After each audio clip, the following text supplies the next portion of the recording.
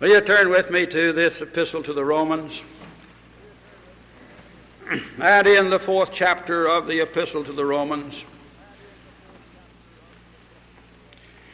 we find the last verse.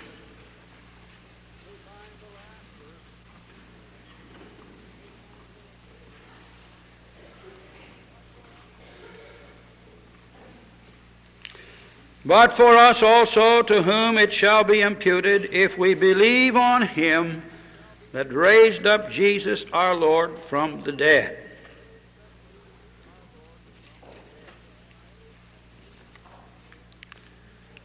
Two weeks ago, I started this series of Sunday morning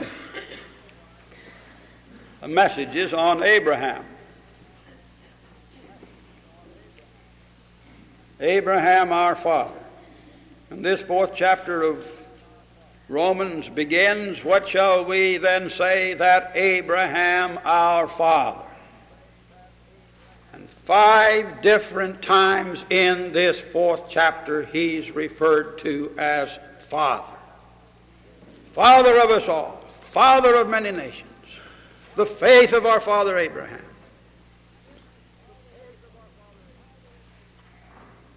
And in this introductory period to my messages on Abraham,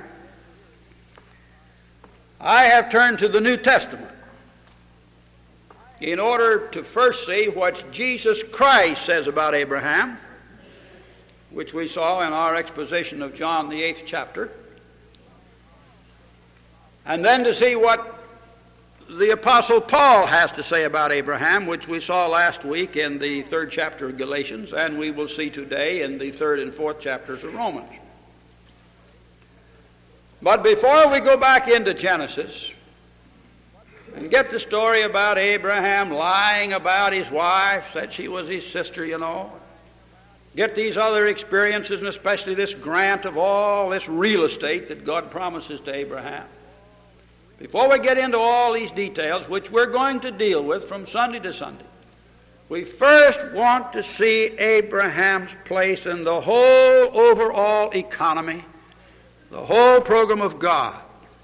And once we get him in that position, we'll have the perspective to go into these details and see what a miserable sinner he was too, and how God forgave him of his sin, and how God undertook for him, and how God marvelously strengthened his faith, and he became a man of great faith.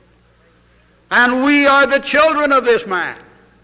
And since we're the children of this man, we have the same troubles he has. We have the same dispositions he had. We have the same temptations he had.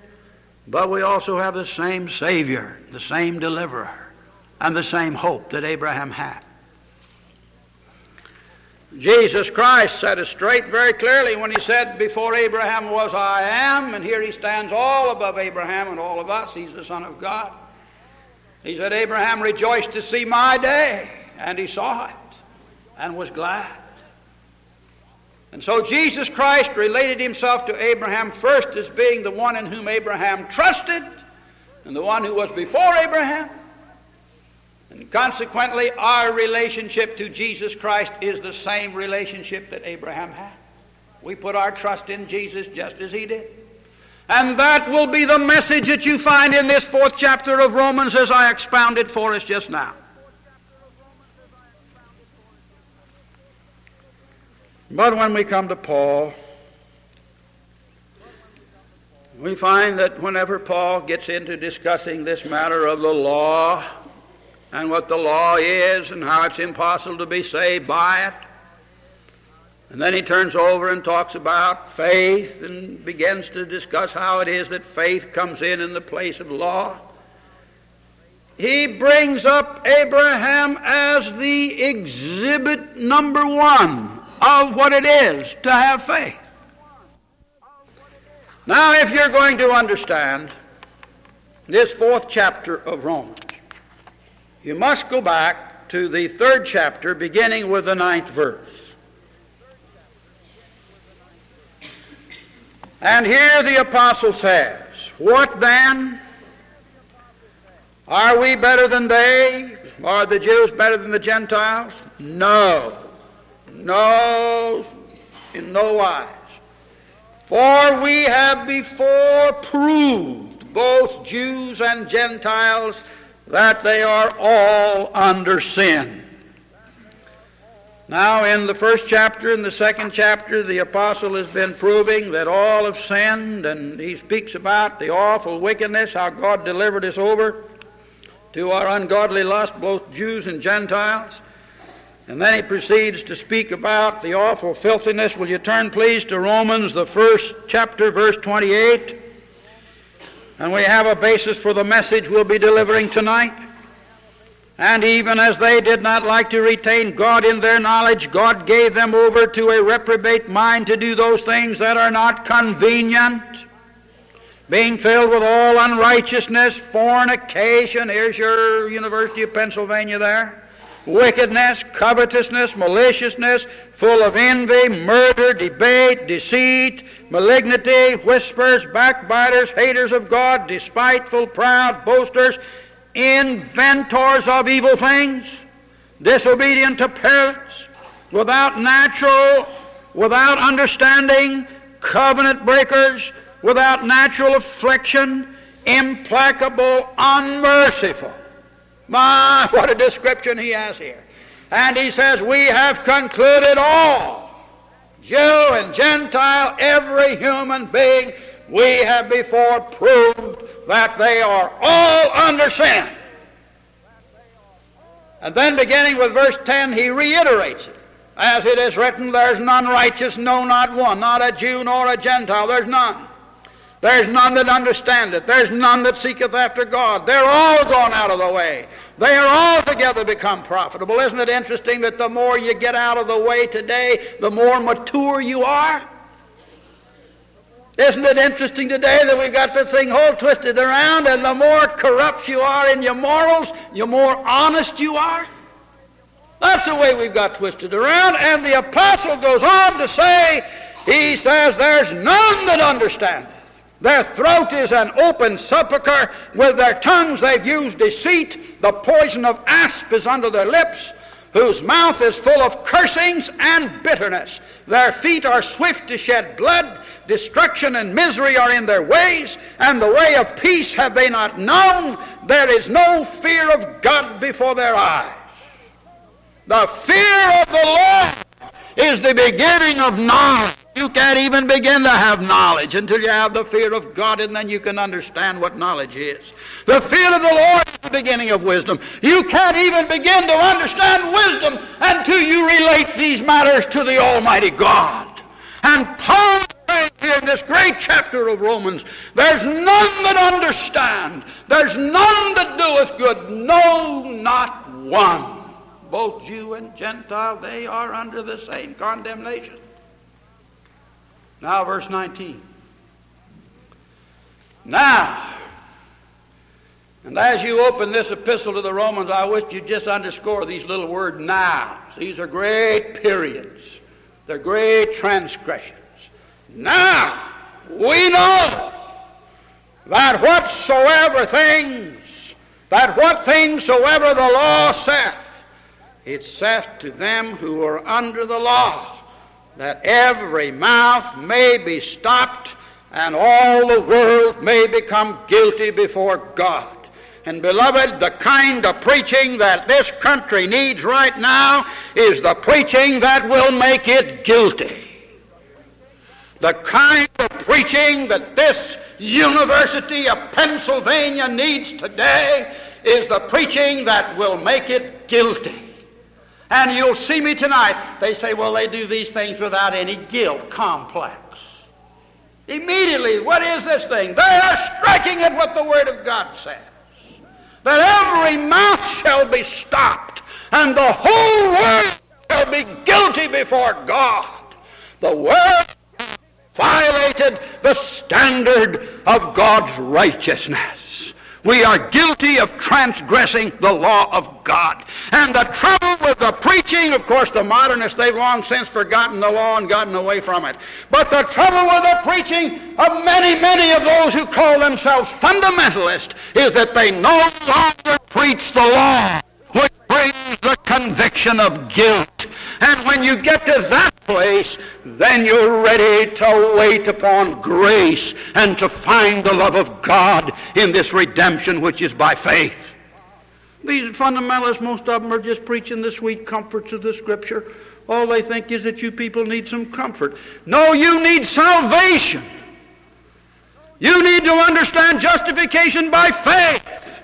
And if you understand what the salvation has done in delivering you out from under the curse of the law and taking this burden off of you, if you can understand what Christ did when you were saved by grace through faith and not by any attempt on your part to be good or to keep the law, once you understand that, then you'll never forsake the grace of God.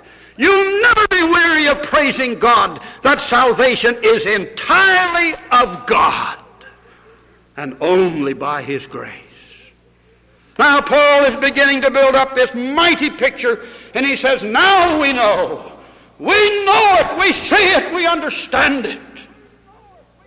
Give me a Christian high school, if you will, please, where we'll know these things. Give me a Christian college, if you will, please, where you'll know these things. And we're going to have them. We're going to have to sacrifice to build them when our universities go down like they're going today.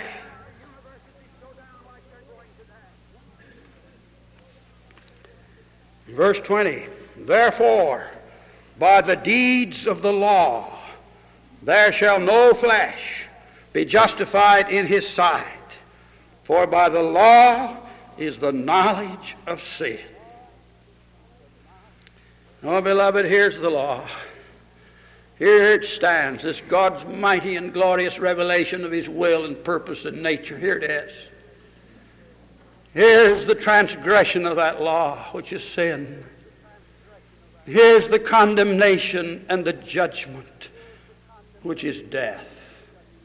The law, the guilt, the penalty. There's no other way. The law brings the knowledge of sin and shows us we're guilty. And the condemnation of that sin is death, and the wages of sin is death. And if you're going to live in the realm of law, you'll be under the condemnation of death. And that's all there is. And that's what the apostle says here. Now we know that whatsoever the law saith, it saith unto them that are under the law. And those who are under that law are under its curse, and there's no hope for you. Now verse 21. But now, here's another one of these big transitions. Now, the righteousness of God without the law. The righteousness which you can have outside of the law, not by keeping the law, not by being related to the law. The righteousness of God outside of the law is evident. It's manifest. Here it is. Being witnessed by the law and the prophets. Oh, I'd like to tell you about a righteousness which is possible, a righteousness that may be obtained, a righteousness which you may have. And it's without the law. It's without all that law does. He says, and it's witnessed to, it's testified to, and if you just read the Old Testament, if you just read all that's in that law in that Old Testament, you'll see it's there. If you just read all of the prophets of the Old Testament, you'll find out that they were talking about a righteousness which could be obtained outside and without the law. Even the righteousness, verse 22, of God which is by faith, the faith of Jesus unto all and upon all them that believe, for there's no difference. And he's making the point, of course, that as there's no difference in condemnation for Jew and Gentile, there is no difference in the matter of faith for both Jew and Gentile. But he says this faith now, this marvelous righteousness which is manifest and which the prophets talk about and which all the Old Testament explains. Now it's here. It's here. And you may have that. And if you receive that righteousness, which is received by faith in Christ, the old law and its curse, the old law and its penalties, the old law and its guilt, the old law and everything that it has done is gone. It's gone. You're no longer under its curse, no longer under its condemnation. Now let's move a little further. For all have sinned and come short of the glory of God. Now, beloved, he proceeds to explain what he means by this righteousness which is of faith. Verse 24.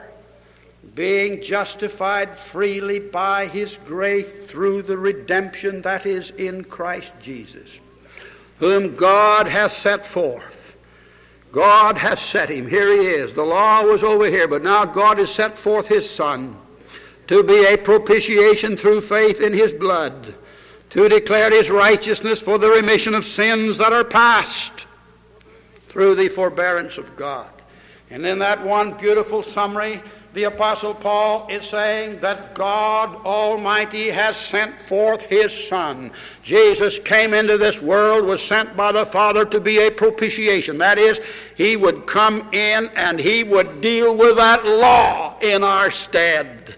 He would pay the penalty of that law in our stead. He would bear the guilt of that law in our stead. This one would come and be a propitiation by faith in his blood. His blood, his life, his sacrifice would pay that penalty for us fully, completely, satisfactorily. And when he did it would declare the righteousness of God to us. When the Son of God came and died and arose, he would declare the righteousness of God for us. And this is the righteousness which is not of the law. This is the righteousness which is of faith. As far as you're concerned, my friend, you can only obtain it by faith. The only way it's possible to obtain it is by faith. Verse 26. To declare, I say, at this time his righteousness, that he might be just, God might be still just, and the justifier of him which believeth in Jesus.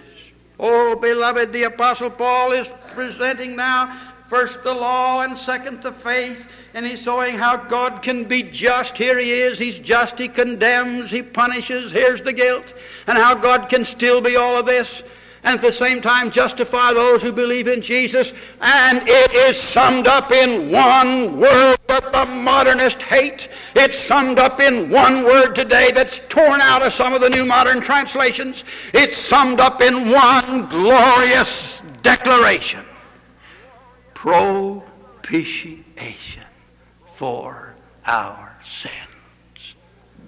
That's how God is just, and he justifies the ungodly. That Christ came and died for our sins. Now verse 28. Therefore we conclude that a man is justified by faith without the deeds of the law. Is he the God of the Jews only? Is he not also the God of the Gentiles? Yes, of the Gentiles also. Seeing it is one God which shall justify the circumcision by faith and the uncircumcision through faith, do we then make void the law through faith? God forbid. Yea, we establish the law. The law is established by Christ meeting its demands for us. The law is honored by the penalties being fully paid by our propitiation. And therefore we can have a righteousness which comes to us by faith. Young lady, can you understand that? Little girl, can you understand that? Son, can you understand this? This means that you cannot be saved by your own works. It means you cannot be saved by anything that you can ever do. We therefore conclude that never by any deeds of righteousness, never by any works of the law, never by anything that is in man can man be saved. It all must come from outside of man. It all must come by God's glorious provision, wherein God sent His Son to accomplish for us that which had to be done before we could be freed from the consequences of sin. I delight in that last word. This establishes the law. Beloved, if our society believed in the law of God like it should, we'd have law-abiding citizens. And every bit, I tell you, beloved, every bit of the confusion and every bit of the breakdown, all the rioting, all this attack upon law and order, all this business assaulting the police, all this business of going after our draft cards and all that, so every bit of it is of one perfect parcel. There is a rebellion against God's law. There is a rebellion against the law and the order that God has ordained. And Paul is honoring it here in this glorious and blessed message from the Scripture. Do you understand why they don't want the Bible in the public schools? They don't want this respect for law. Do you understand why the theological seminaries taken over by the liberals are attacking the Bible? They don't want you to believe these things about the law.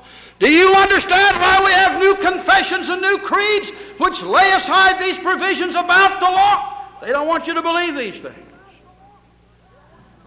But if you will believe, as Paul has outlined in this blessed passage this morning, what he's saying about the law and how we have been delivered from it by the finished work of Christ, then we go forth with the faith of Abraham.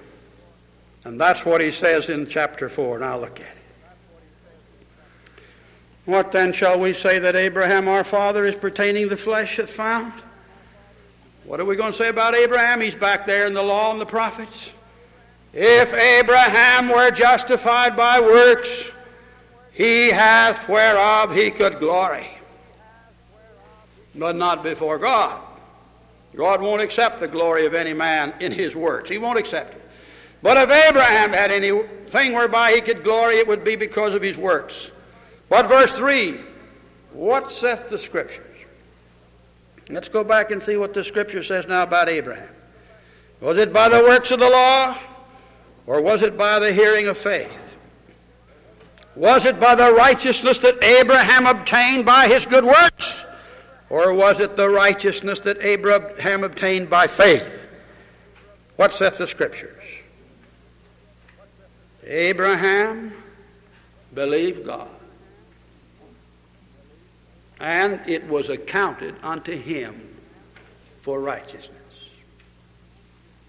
Beloved, if you will believe what God has done for you in Jesus Christ, if you will believe that God sent His Son to be a sacrifice for you, if you will believe that God ordained that Christ should pay the penalty for your sins, and then God raised Him from the dead, if you will believe God in that matter, you will have imputed unto you, you will have given unto you, you will have transferred unto you by a formal, glorious declaration of God that the just shall live by faith. Abraham believed God. What saith the Scripture? Was it by the law? No, no, no. It was by faith. And God made a promise to Abraham. And that promise was that in his seed all the nations would be blessed, and that seed was singular, and that seed was Christ. And Abraham believed in Jesus Christ, and when Abraham believed in Jesus Christ, the Scriptures report that God accounted it unto him for righteousness, and he was saved in that way. Isn't it interesting today that all these liberals come along and they're improving? We're going to update the religion of Haddonfield next week. Why, we'll have a nice time talking about Haddonfield next Sunday night. They're updating. Beloved, you can't update Abraham. He's just here. In fact, he's already gone 4,000 years ago. And what saved Abraham 4,000 years ago is the faith that saved Carl McIntire here in the 20th century and that saved you. The same identical faith. Same in substance. Same in power. Same in its glory. The same identical faith that God gave to Abraham and which God saw in Abraham is what God must see in you. And when he sees it, it will be accounted to you for righteousness' sake. Now let's go on with Abraham. Now to him that worketh is the reward not reckoned of grace, but of debt. He's proceeding to argue just a little bit. He says, if you're going to work for your salvation, then you're not in the field of grace. Beloved, if you're going to have the grace of God to be saved, you better quit working. This is one place where you don't work. This is one place where there's no work involved. You just must abandon any idea of working so far as your salvation is concerned. He says if Abraham had been working, why, it would have been a matter of a debt. God owed him, he worked for God, and God needed to pay him, and it'd be a matter of debt. But to him that worketh not, to him that doesn't do any work, but believeth on him that justifieth the ungodly, his faith is counted for righteousness. Beloved, this is the one place in all the world where you must be poor. This is real poverty. You are so poor that you haven't earned a single thing in all your years that can help you get straight with God. Absolutely nothing. Now he speaks of David, and then he comes on down, and we have, of course, the whole remainder of the section dealing with Abraham. Cometh this blessed, verse 9, cometh this blessedness upon the circumcision only? Circumcision, that's the Jew. Or upon the uncircumcision also? That's the Gentile. For we say that faith was reckoned to Abraham for righteousness. Well, we've said that. We've established that. How then was it reckoned? When was it? How was it that God declared Abraham saved by his faith? When he was in circumcision or in uncircumcision? Not in circumcision, but in uncircumcision. In other words, Paul is arguing from the historical record in Genesis that Abraham didn't get circumcised until after he'd been saved. And Abraham's circumcision became a sign and a seal of the righteousness which was faith, but that sign and seal in Abraham, the adult, came after the event and not before the event. And Paul is arguing, beloved, this is all you need. We don't believe in baptismal regeneration. We don't believe that the putting of the water on anybody's head has anything to do with their salvation. Salvation is by faith. Baptizing doesn't save anybody. Baptism is something God has commanded us to do as adults after we're saved. Circumcision came after you were saved. And that's the teaching here in this relationship to Abraham at this point. And Paul is making the argument here that Abraham didn't even count circumcision as a good deed which might contribute to his salvation. It had nothing to do with it. Now let's move on down, if you will, please, to verse 12. And verse 11, he received the sign of circumcision, a seal of righteousness, the righteousness of faith, which he had being yet uncircumcised, that he might be the father of all them that believe. Though they be not circumcised, that's the Gentiles, that righteousness might be imputed unto them also. And the father of circumcision to them who are not of the circumcision only, but who also walk in the steps of that faith of our father Abraham, which he had being yet uncircumcised. How clear the Scriptures are, how the argument is beyond any possible misunderstanding. For the promise that he should be the heir of the world was made not to Abraham or to his seed through the law, but through the righteousness of faith. For if they which are of the law be heirs, faith is made void, and the promise made of none effect. Because the law worketh wrath, for where no law is, there is no transgression. Therefore it is of faith, that it might be by grace, to the end the promise might be sure to all the seed, not to that only which is of the law, but to that also which is of the faith of Abraham, who is the father of us all. Verse 18, who against hope believed in hope, that he might become the father of many nations, according to that which was spoken, so shall thy seed be. And being not weak in faith, he considered not his own body now dead, when he was 100 years old, neither yet the deadness of Sarah's womb. He staggered not at the promise of God through unbelief, but was strong in faith, giving glory to God. Beloved, Paul is arguing at this point that Abraham's faith was so strong that he was going to be saved by the promise of God. That even though he himself was 100 years old, and even though Sarah herself had passed the normal time for a woman to bear a child, and her womb is here said to be dead, Abraham still believed that God would bring that seed in which he would trust and he would be saved. Poor Abraham had a barrier to his faith that you and I don't have. He had a barrier to his faith. God gave Abraham a promise. He said, Abraham, it's going to be thy seed. It's going to come from thee, and it's going to be in Sarah.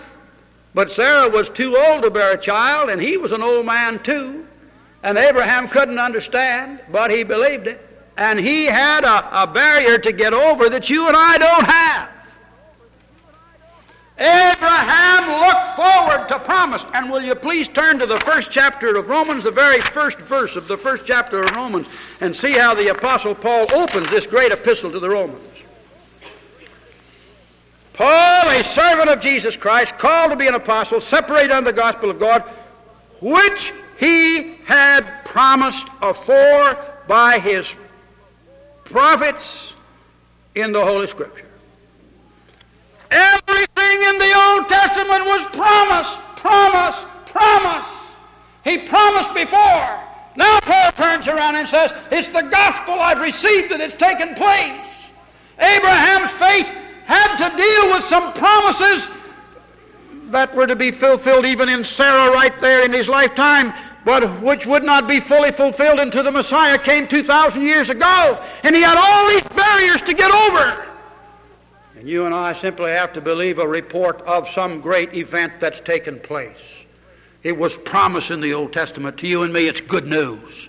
Now he says, Abraham was strong in faith. And beloved, once you get this faith and you know that you are saved by faith and not by the works of the law, once you come over into this realm of grace, once you live in this realm where God's grace abounds unto you, let your faith increase.